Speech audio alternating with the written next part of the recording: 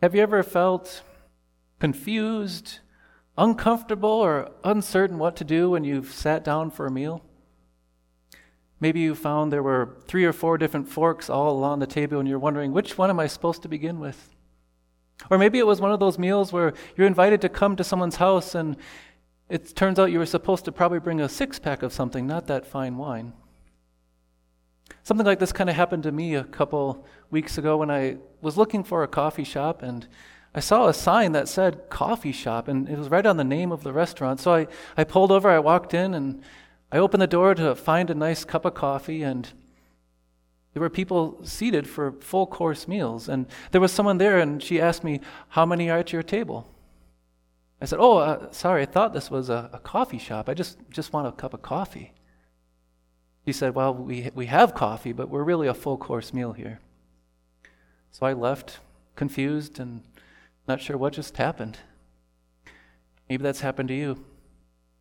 Well, this is exactly what was happening with the Lord's Supper, his meal, as the Lord had the people in the Corinthian congregation treating it as something that it wasn't, and some not really knowing what it was, and others not really understanding what it was. That's why the Apostle Paul had to write to the Corinthian Christians to remove the confusion, to remove the division, to remove the uncertainty, and to remind them exactly what, and to remind us what Jesus gives in his supper. To begin with, as he writes, the Apostle Paul tells the Corinthian Christians, "For what I received from the Lord, I also passed on to you."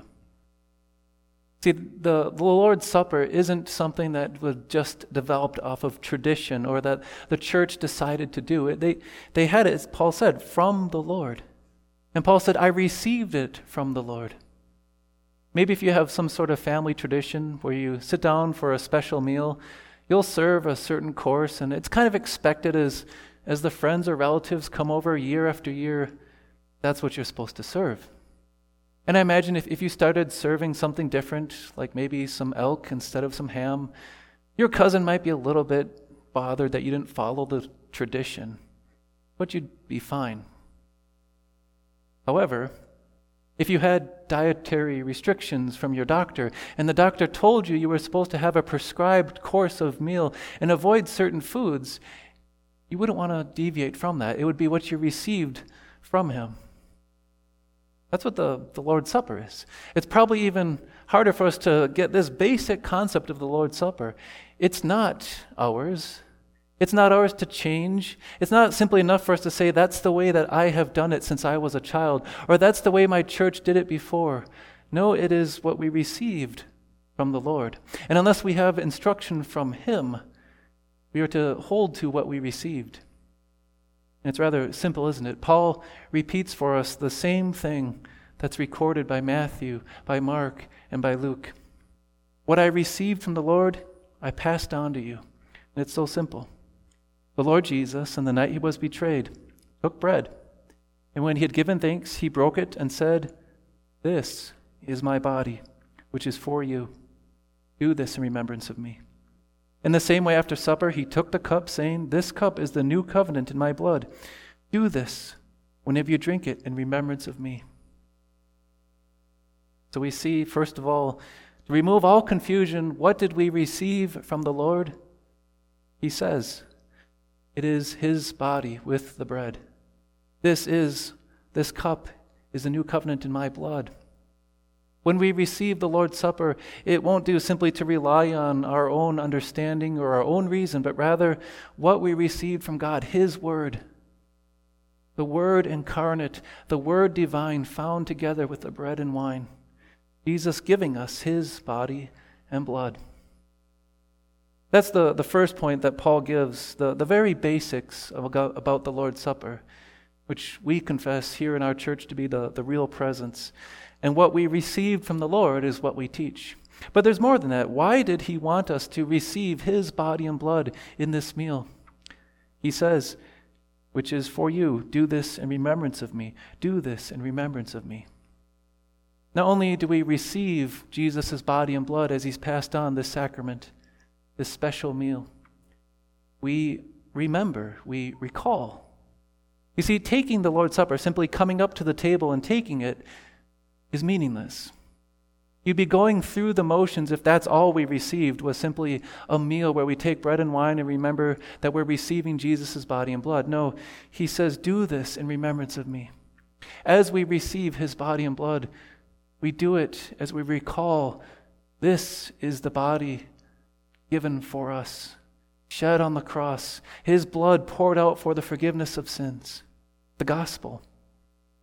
The whole meaning behind the sacrament is to come in faith, recalling, remembering the gospel, that we have a king who gave his blood and his life to give us forgiveness, to give us what we need. And the Lord's Supper we see so far is something we received from Jesus, a special meal of his bread and wine, in which we recall his death.